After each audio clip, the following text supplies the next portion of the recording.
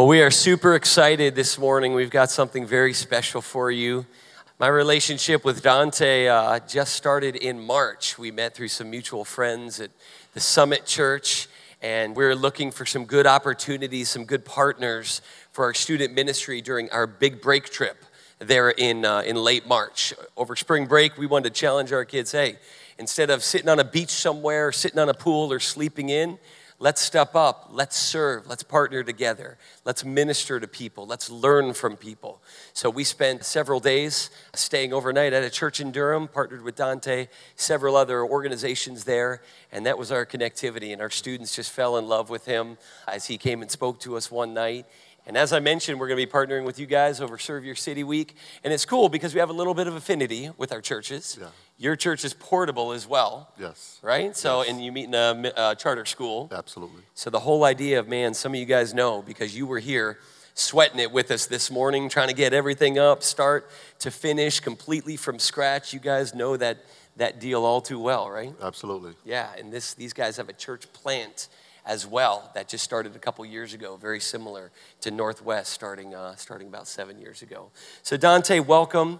We got a tough topic this morning, as you know, and if you're visiting with us, maybe you don't know this. Each week this summer, we've been tackling very difficult issues that have come, questions that have come from you guys. We took an opportunity where they could text in or email in or write in questions. And today we're going to be talking about some of the concepts concerning racial reconciliation and some of the ideas about, man, how can suburban churches and urban churches learn from each other? How can we work together? How can we, do things together for the kingdom? Yeah. So we welcome you here, man. Thanks for coming and joining our church this morning. And I just got to tell you guys before I turn things over, you're missing out a little bit because next service, some of the congregation from your church is going to be here joining us as well. So if you want to hang around and dilly-dally a little bit in the lobby, you'll get a chance to meet some of those folks. Looking forward to that. They're coming to the second service. So Amen. Preach the word, my friend. Welcome. God bless you. Let us give Jerry a hand clap of praise. Amen. Amen. So my name is Dante Randolph. I'm the lead pastor of Grace Park Church. We're a new church plant which is located over in East Durham. I'm grateful to have my wife here with me today, as well as my two children, Joshua and Kaylin. And it is definitely an honor and a privilege to be here on today, even though they have given me such a rough topic. So I will assume that many of you brought fruit, hopefully fruit, and not any bricks or anything like that. So if you throw something at me, hopefully it's like some tomatoes or something. But in all that we do, let us do it as unto the Lord. Let's remember that. Amen. So we are going to look at racial reconciliation and exactly what does that mean, and particularly what does that mean to us as individual believers, and also what does that mean for us corporately as a church, the suburban church as well as the urban church, and how can we make that a reality? I believe that this topic is very relevant when you take a look at what is taking place around our country and in our nation on today, and oftentimes, more often than not, we don't want to talk about these things. Sometimes we might even find ourselves praying, please just let this go away so that we can move forward and just be happy and have this false sense of peace yet once again. But I don't believe that our God is a God who makes mistakes. I do believe that his timing is perfect timing for such a time as this. And so we're grateful today to be able to gather together as a body of believers to talk about this from a gospel-centered, Christ-centered perspective. So I don't plan on giving you a bunch of examples and illustrations that pertain to my own opinion. I do purpose to share with you what the Word of God says, and that we might be convicted by the Word of God and not by guilt or anything of that nature, but by the Word of God, that we might move forward to be the people of God that he has called for us to be. Amen? Amen. Let us pray. Heavenly Father, we do thank you and we bless your holy and your righteous name. You're altogether good. You're kind. You've been gracious towards us. Your grace and your mercy is sufficient for us even on today. God, I pray that you would just speak a word of life into every soul under the sound of my voice. God, I pray in the mighty name of Jesus that you would allow me to decrease and that indeed on this day, right now, in the mighty name of Jesus, that you would increase. May every soul under the sound of my voice be impacted by your word and not be impressed by me. In the glorious name of Jesus, we pray. Amen. Amen. So my name is Dante. A lot of times I like to share a little bit about me so that you can either be angry or excited about me. I never thought that I would be a pastor of a church. Absolutely, I didn't. My lifestyle was not indicative of one who was en route to becoming a pastor. In fact, my lifestyle was that of a drug dealer once upon a time. I lived a good life once upon a time, even though I lived it in poverty. I was the SGA president of a school that looked much like this. It was approximately 70% white, 30% black. The whites had privilege. The blacks were pretty much poor. When I ran for SGA president, I won by a landslide. So I had relationships across cultural and ethnic lines. I was a football player and as a result received a football scholarship, but threw it all away because my life did not line up with the life that God had intended for me. And as a result, lost that football scholarship at East Carolina University and went on and got another football scholarship. Whereas many people are striving just to get one, I had the opportunity to get two. As a result, I changed my location, did not change my heart nor my mindset, and went actually deeper into the game of drugs and as a result ended up receiving a 4-to-life sentence. A 4-to-life sentence. That's when you have a minimum of 4 years, and on the piece of paper that they give to you, your end date says 9999. 9999. I said, oh my God, what in the world? But even with that, I still had not changed my mind. I said, once I get out, I'm just going to be better. I'm not saying better at doing good things better. I was going to come out and do what I was doing in a better way and just not get caught again. So I went through my time away and met a lot of great people. I think that I did a lot of good things, even while I was away, encountering people that I never would have encountered up in the state of New York, even as far away as Ogdensburg, New York. And in God's timing, I was about 6 months away from coming home. And I was watching a VHS tape. That's kind of just to show you how long ago that was.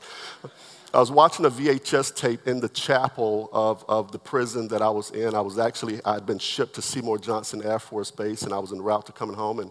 And I went into the chapel, and I was watching a VHS tape, and the preacher began to preach about the man by the pool of Bethesda. And as a result thereof, he said, will you be made whole? And it was through the word. It was through the word that my heartstrings were tugged on. And at that moment, when I began to answer those questions as if he was speaking directly to me, is when my life was changed and transformed, and that's when I received Christ into my life. That's after having been raised in the church. That's after having played keys in the church and done all the religious things that religious people do, and running away from the church when I could. So with that being said, I never thought that I would be a pastor. I never thought that I would be a pastor. Never thought that I would be a pastor. But God called me to be a pastor, and I kicked against the goads, as I would like to say, and nothing that I did worked. He still continued to pull on me, and as a result, I'm here today. I have a heart for inner city ministry. The reason why I told you my story is not because you can say, oh, he has such a nice story, but so that we might see the glory of God and how he's able to change even the worst of us. That's why I have such a heart for inner city urban ministries, because there are other children, other kids, other young men in the inner city that are just like me, that have great potential, but no one's sharing the gospel with them. We might be sharing good programs with them, but no one's sharing the gospel with them to free them from the sin and the bondage that has them captive. And so I have a great urgency for urban ministries, and God has, as a result, called us into Durham, specifically East Durham, and we're currently meeting at Marine Joy Charter School, as Jerry shared with you just briefly. We started off as an all-black congregation, and after several partnerships, and I believe God's Spirit, we are now a multicultural, multiracial congregation serving in inner city Durham. And no sooner than we become a multiracial, multicultural congregation, the scabs of the nation begin to be pulled back. And so when we were just trying to be able to come in and set up correctly and just, be that church plant that we oftentimes read about in books, now we're having to deal with situations and issues that we had no idea that we would have to deal with, at least not this early. So racial reconciliation is an awesome topic for us to be able to come together and to talk about, so that we might fulfill the purposes that God has for us, so that we can be the ministers that God has called for us to be in the context in which he has called us to be it in.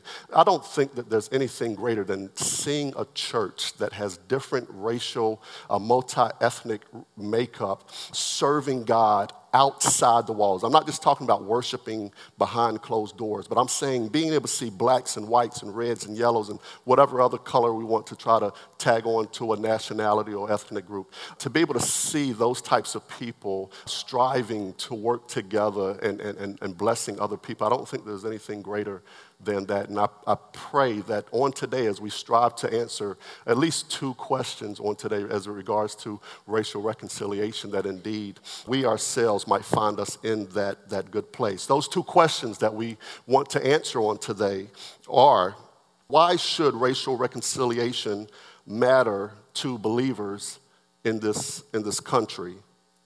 And how can the church work together to make racial reconciliation a reality in the world that we live in today? Now, let me pause just for a brief second, because I have a very short amount of time, and I'm not accustomed to that.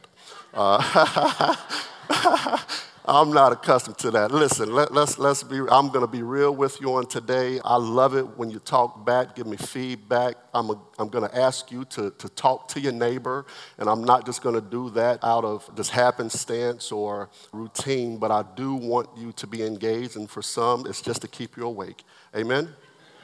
Amen. But today we want to answer these questions. We want answers so that we can glorify God and impact the world with the gospel of Jesus Christ. And as I believe Northwest says it, we want to see lives changed by Jesus. Amen?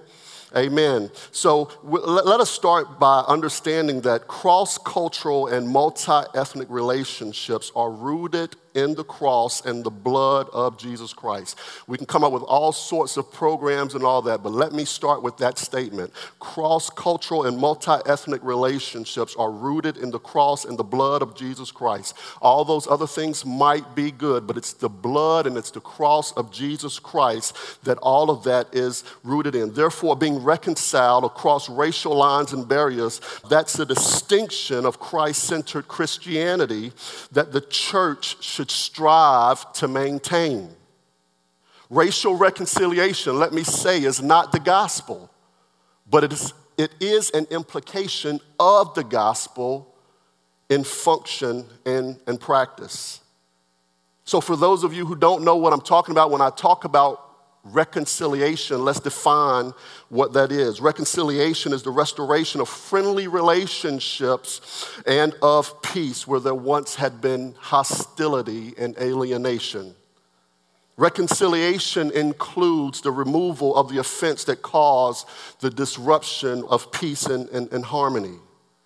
Romans chapter 5, verse 10 says, "For while we were yet still sinners, God reconciled us by the death of his son." 2 Corinthians, Paul writes in chapter 5, verse 19, that it is in Christ God was reconciling the world back to himself. We see that reconciliation is that which takes place between, first and foremost, men and God. And we have to understand that in that definition, what is most important is the removal of the offense. In context, let's understand, because I'm going to jump into Acts chapter 17. If you have your Bibles, just kind of get those ready. This is what Paul began to address when he goes into Mars Hill, and he doesn't go on his own will. He's actually pulled into this place called Mars Hill, the Areopagus. That's what they're called, and it's like a court place, a place where they would have court sessions, a place where they would talk about all matters of things, and so I believe that when he saw what he saw, and this is after having been kicked out of Berea and sent across sea, and he had an escort. And so while he's waiting there in Athens, because he's now in Athens, and while he's waiting there in Athens, he looks around and he sees all of this idolatry, and he starts to speak to the Jews. And while he's speaking and he's preaching Christ to the Jews, some of the philosophers in Athens, they come and they pull him into this court system because they want to hear about this Jesus and this resurrection that he's talking about. And I love Paul because he's able to contextualize. He's able to meet people right where they are. He's not trying to preach the same sermon that Peter and John preached in the earlier parts of Acts, but he's realizing and he recognizes where he is and the issues of the people, and he meets them where they are. And as a result, let's jump into Acts chapter 17. We see Acts chapter 17, verse 22. So Paul, standing in the midst of the Areopagus, said, "Men of Athens, I perceive that in every way you are very religious." They're religious folks. "For as I passed along and observed the objects of your worship, I found also an altar with this inscription, to the unknown God. What therefore you worship as unknown, this I proclaim to you. The God who made the world and everything in it, being Lord of heaven and earth, does not live in temples made by hands, nor is he served by human hands as though he needed anything, since he himself gives to all mankind life and breath and everything."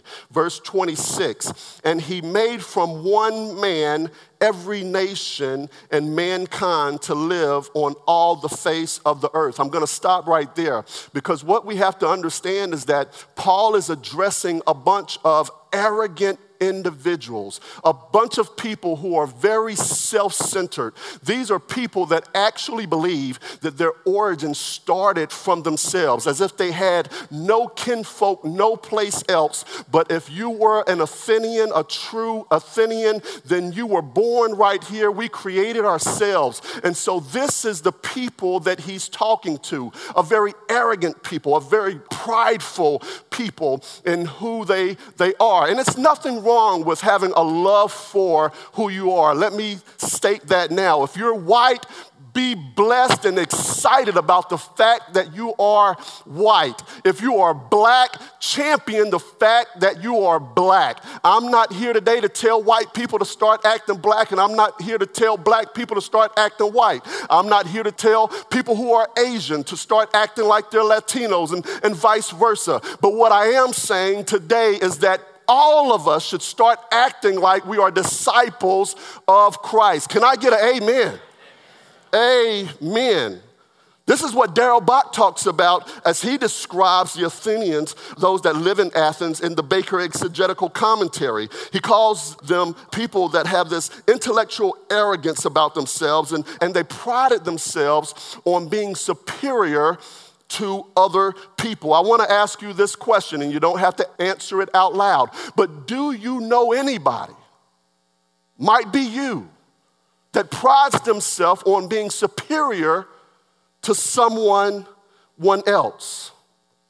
Well, by the time we get to Acts 17 and this verse in verse 26, you see that Paul says that he made from one blood. He's talking about God. He made from one blood every nation of men. Depending on what translation you have, it might say he has made from one ancestor. It might say he has made from one man.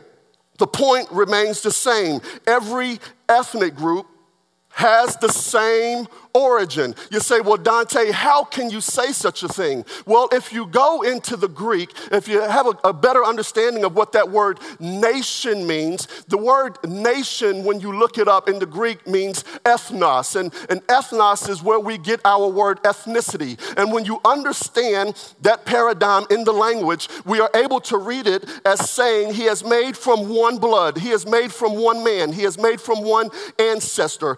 Every ethnicity of men to dwell, what? To dwell, to live on the face of the earth. I'm a preacher that will get happy on you. I will. Y'all can laugh or cry or, oh Lord, but I will get happy because when I start to read this gospel, I try to be calm and cool and collected, but something just happens. But what we got to understand, let me get back. What we got to understand is that Greek word is ethnicity. So we do see that every ethnic group has the same origin. I believe that Paul, when he was sharing this word, he reached back into the Old Testament, which was the only thing that was available at that time. And he reached back and he was reminded of Genesis 2, verse 7, when it declares that men were formed from the dust of the ground and God blew into the nostrils and gave man the breath of life.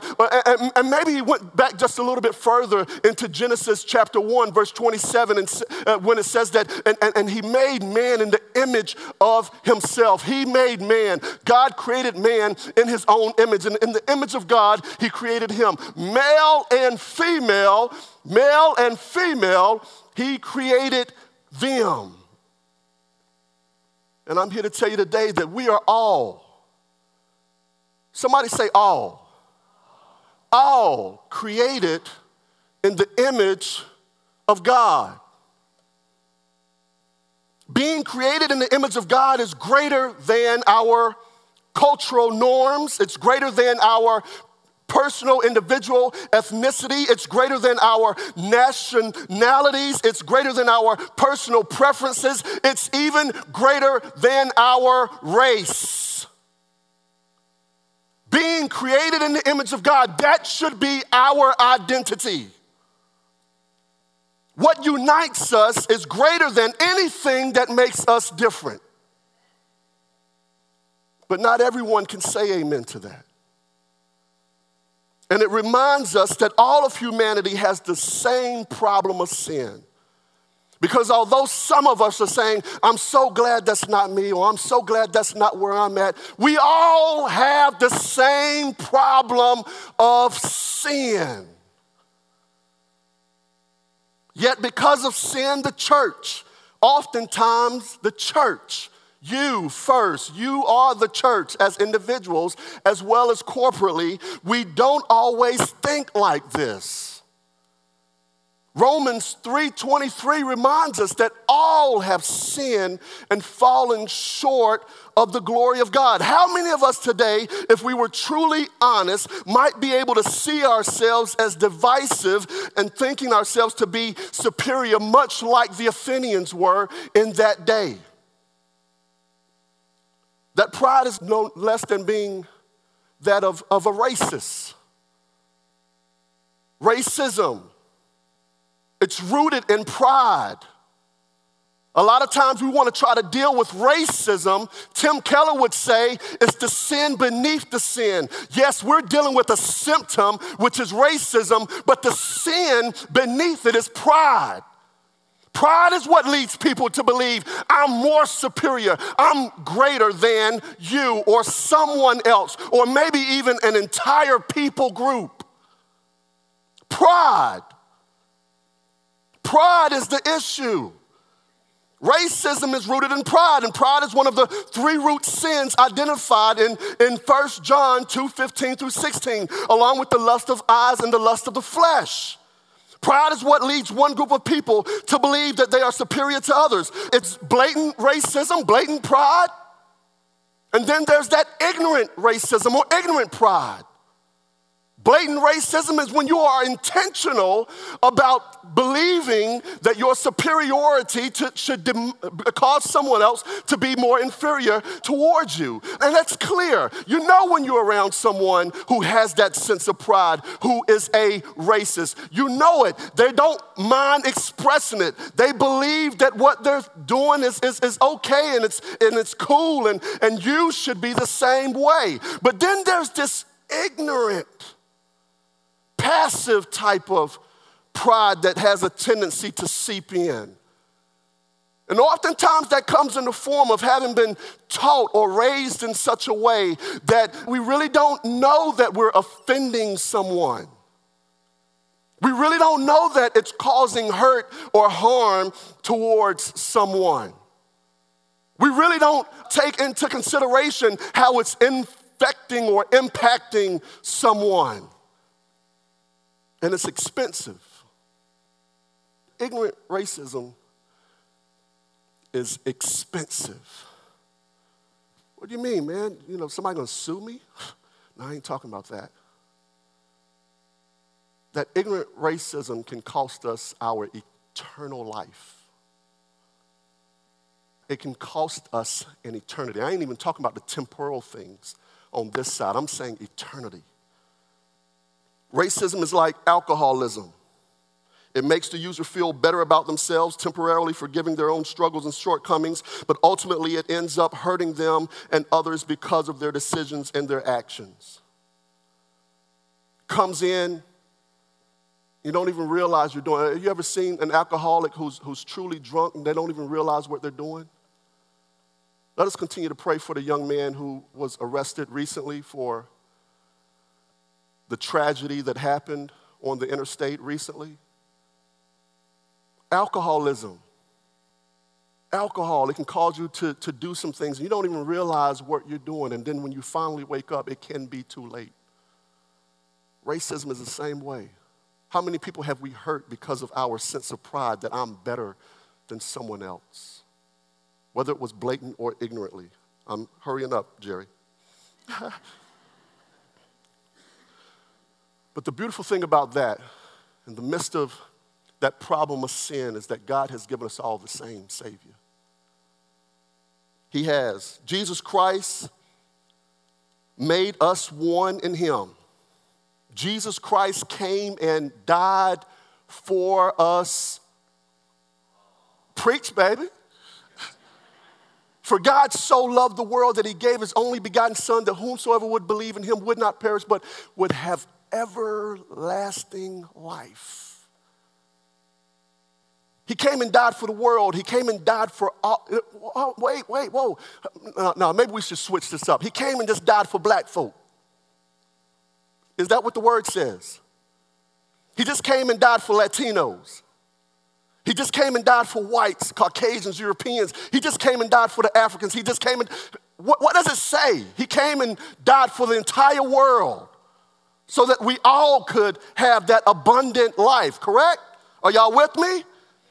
That's what Jesus did when He died on the cross for our sins. He paid a price that we were destitute to pay, and He reconciled us back to our Father. And we know that is true because on the third day, He arose from the grave. He didn't just die and stay dead, but while I believe Satan and everybody, the demons were having a party and saying, yeah, we killed Him, He's done away with. He rose on the third day. And on the third day, what's so significant about that is that it shows us that the payment had been received. It's nothing like getting a receipt of the receipt. That's how I love to say it. It's nothing like knowing that something has been paid for in full, especially when it costs a whole lot of money. I must not have nobody up in here that has the deed to their houses and it's been paid off after 30 years. When you understand the magnitude and the chasm of that which must be made. Folks now just starting off in a 30-year mortgage, and it's a huge chasm, and that can be paid by us. But the chasm which stood between man and God was much too great for us to pay for. And so He sent His Son by His grace while we were His enemies. He didn't wait until we got it together. While we were yet still sinners, while we were enemies with God, he came. And he died for you. And I thank God that he died for me. And as a result, we can say, I'm redeemed. Turn to somebody and tell them, if you are, I'm redeemed. It's okay. It's okay. You can tell them. You can talk. Because here's the kicker. That's the only group that should matter right now. According to Christianity, there should only be, if we want to define it as a race, there should only be two. The redeemed and the unredeemed. Welcome to my family.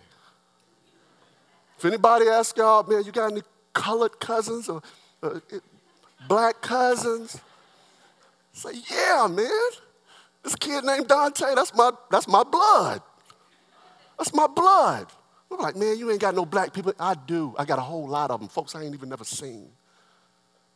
But you ain't got no Latinos. Yes, I do. I got a whole lot of Latinos. But you ain't Hispanics, because I read somewhere that there's a difference between Latino and Hispanic. Yes, I do. We all do. What matters is redeemed or unredeemed. Peter makes this clear. He says, but you are a chosen race, a royal priesthood, a holy. In other words, for the sake of time, he speaks to us in the singular. The people of God are spoken of as a chosen race, unified, eternal nationality whom Jesus Christ, whom his blood has brought together. Let us be clear, we are his offspring. This is what Paul is saying in 17, verse 28. He says, in him we live and move and have our being. Goes on to say, and we are his offspring. He's trying to tell these arrogant people, we are all from the same Father. Verse 29, he goes on to say, we are his offspring. We are God's offspring. And if God created every ethnicity, if God died for every ethnicity, if God brings every ethnicity into his everlasting kingdom, then we need to get in line with what God is doing. Yes, you are a child of God and therefore brothers and sisters in Christ. Now, let's be clear. I got a 6-year-old daughter and a 10-year-old son. And I don't know what it is. We've raised them right, y'all. But they be at each other's throats. Is it just me? They be at each other's throats. I be like, what? Y'all are acting like sworn enemies at times. And I'm just under the impression that children kind of act that way. They don't always appreciate the value of the other. Not yet. They're growing. They're children. I like to put it like this as I thought about it this morning. They don't always know how to love. And as we go back even to racism, as we're talking about racial reconciliation, for one form of racism, that just deserves a stern rebuke. But for the ignorant racism, it deserves instruction in righteousness. And so even with my own kids, as they like WW3 sometimes, man.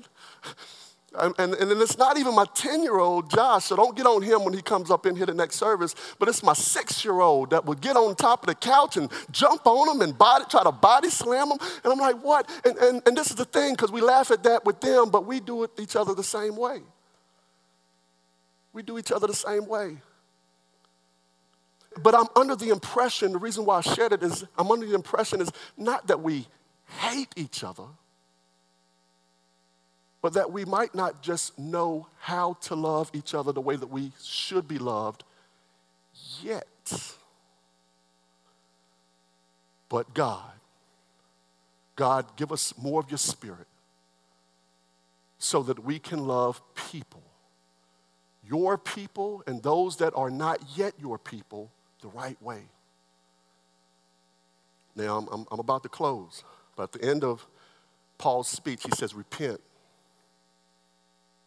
Everyone in here, I pray that we all have a penitent heart, regardless of what color we are, as we seek and strive to engage the gospel and see racial reconciliation, which is an implication of the gospel, realize that indeed it comes to fruition and we can see it in our own individual lives, that we repent. Now, before I leave, I want to give us 3 applications, and I'm like, my 35, well, actually Jerry took up some of my time during my introduction. But I'm right at my time limit, so if you would just give me 5 minutes. 5 minutes. They said the mic cuts off. So if you're listening to this on a podcast and it turns off, know that the sound man in the back did it, okay? All right, so just real quick, 3 things. And let me answer the first question, and the 3 application points will, of course, answer the second, I believe. This is why racial reconciliation should matter to us as believers. It should matter to us as a church, everyone in this room. Why? Because it mattered, and it matters to God. That's why it should matter. Not because of my opinions. It mattered, past tense, and it matters to God. What do you mean? Well, for God so loved the world. Okay, we talked about that. Well, he had a grave concern for all of humanity. It mattered to him. He was reconciling the world, us, to himself. That's what the scripture says when you jump into Ephesians chapter 2, 14, 15, 16. Read those scriptures. But he is also continuing to do it today. That's why he gives us scriptures like Matthew 28, 18 through 20, the Great Commission. We know it. Go, make disciples. Of who? Not just one people, not just the people you know, but of all nations. Acts 1:8. What does he say? Go and be my witnesses, ultimately unto the ends of the earth. It matters to him. Okay, and so the second question was, well, how can we as the church, and we kind of said also, the suburban and the urban church, how can we come together as a church to make this a reality in our world today? The first thing is to understand that we are the unified body of Christ. That's the very first thing that we should do. Glorify God through the church as a unified body of Christ. God created each of us in his image, and the gospel is for all nations, tribes, and tongues. Revelation, when we look in Revelations chapter 7, verse 9, we see a glimpse of what the kingdom will look like. We see it's from every nation, from all tribes and people and languages. We see that. And we should strive today, not just when we're on the other side, but when we are in our today, we should be striving for the kingdom of God to come today and not just in our future. Because if you are a believer, understand this: eternity does not start when you die. Eternity starts when you believe. And so in all of what we're striving to do, we're striving to see the kingdom of God realized in our today. Be the unified body of Christ. That's what Paul is talking about in Romans chapter 12, verse 4. That's what he goes on to talk about in 1 Corinthians to the Corinthian church in chapter 12, verse 12. We're very numerous in terms of our members. We're very different. We are diverse. Celebrate that. When I was talking to Jerry, I said, I love the fact that I love collard greens. And that should not take away from the fact that some of you might like kale, or some of you might like spinach, or some of you might say, I don't like none of them greens. But what'll happen if we all bring it all to the table and understand that there's greatness in diversity? You be you and I be me and they be them, and we all come together and love one another. What would it look like?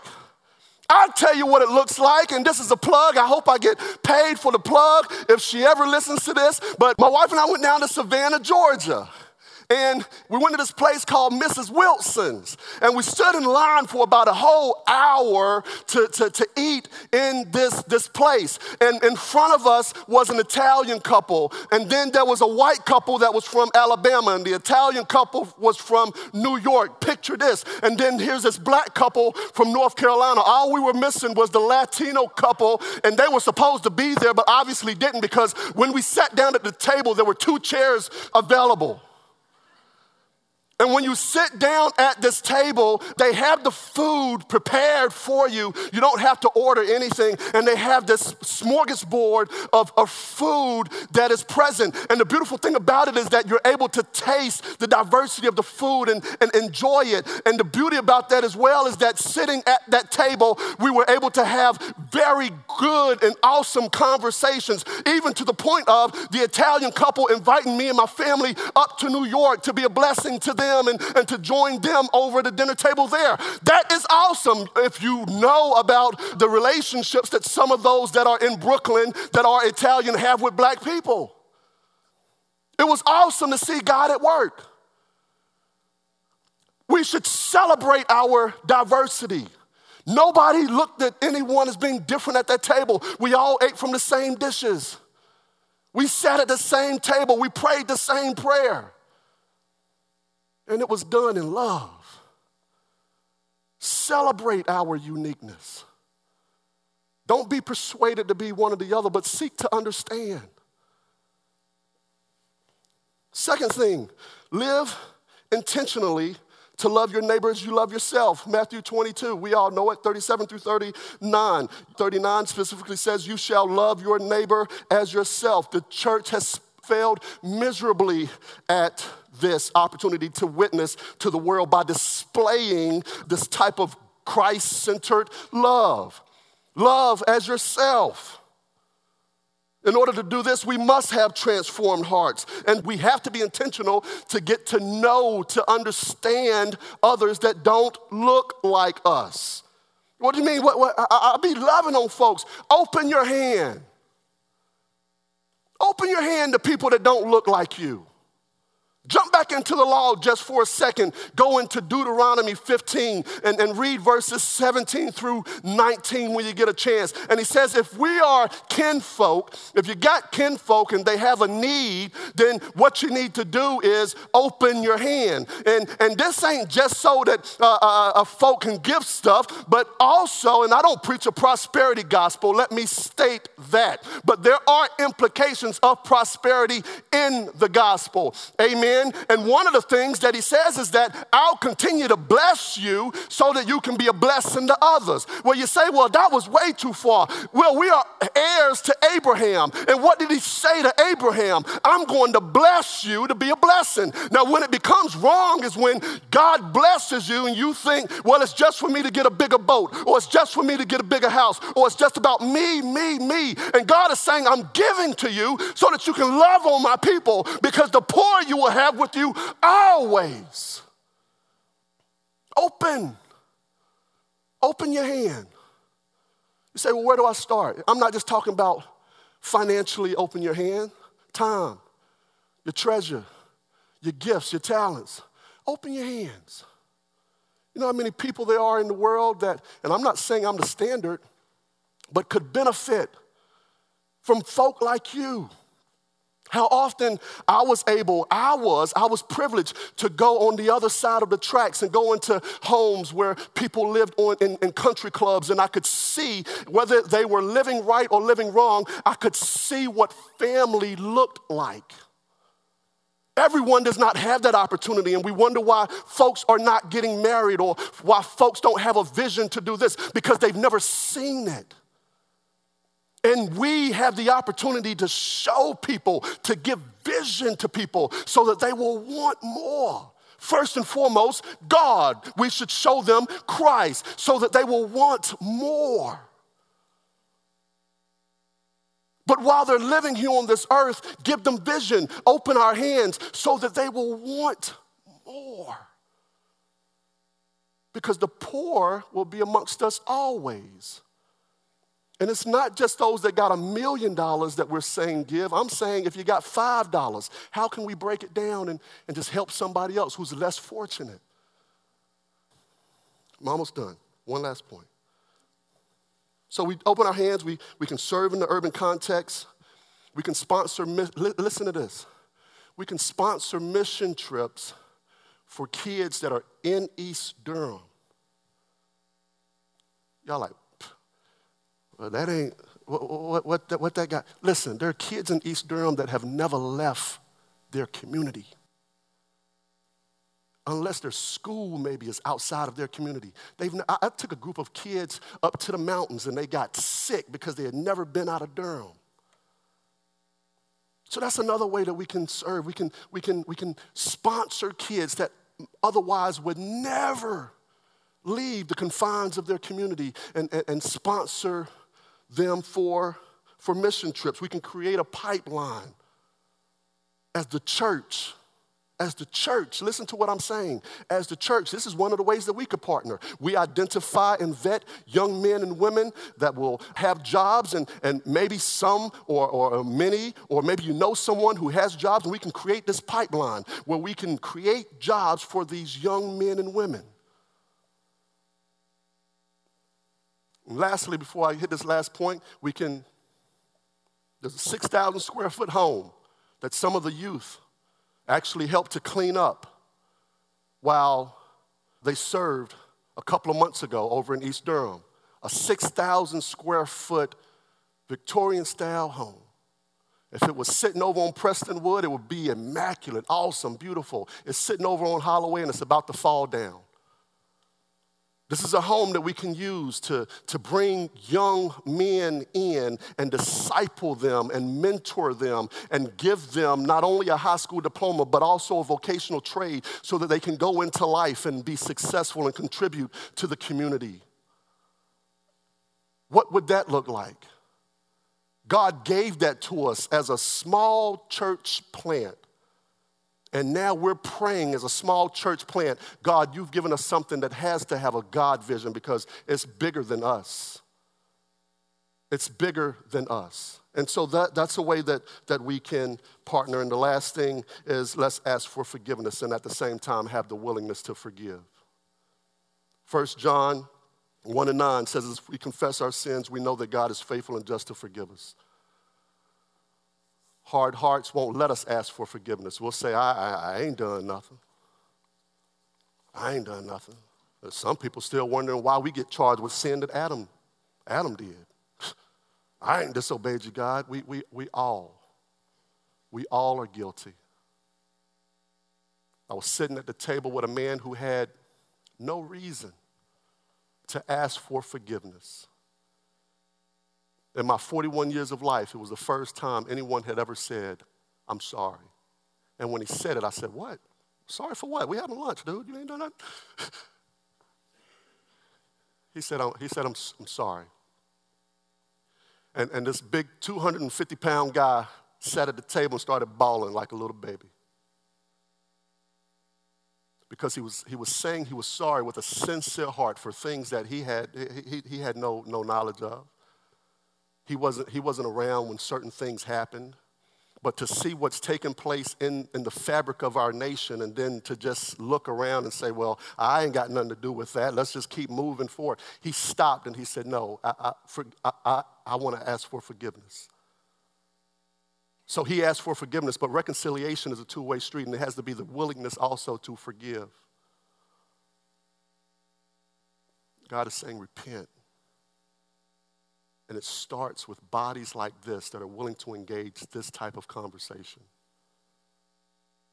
It starts with bodies like this that's willing to strive to see our churches look more like the kingdom of God and less like our own preferential thoughts and ideas of what it should be. It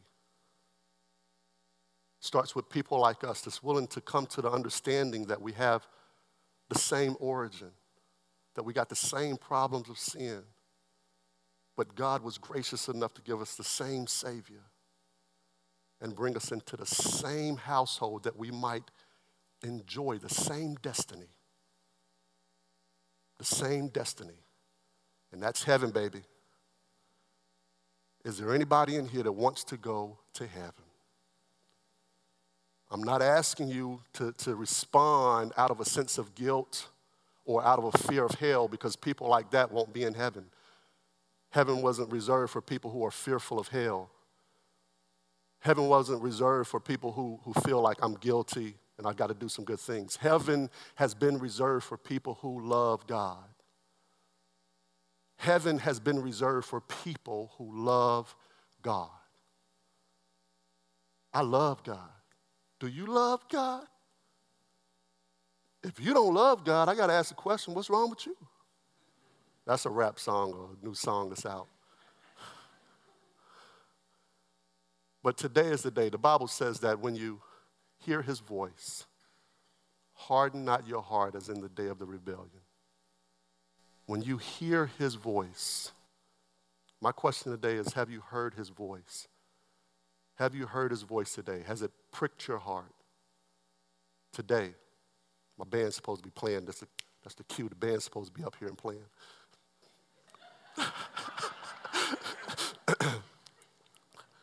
But today is the day. Today is our day. Today, over the summertime, we usually have these family reunions. Today is the day we're going to celebrate. Today was a family reunion. Today was the day that we realized that we came into encountered some people that we didn't know were our family members. That's an exciting time. I'm your family. I'm your family. And folks that we have never even seen, we got a huge family, guys. But the thing about that is there's so many more that are out there that are a part of our family that don't know it yet. Today's the day. If you know Jesus Christ as your Lord and Savior, awesome, great, let's pray. If you don't know Jesus Christ as your Lord and Savior, today is the day that you can give your life to Christ. Receive him into your life. Whom the Son has set free is free indeed. Today is the day.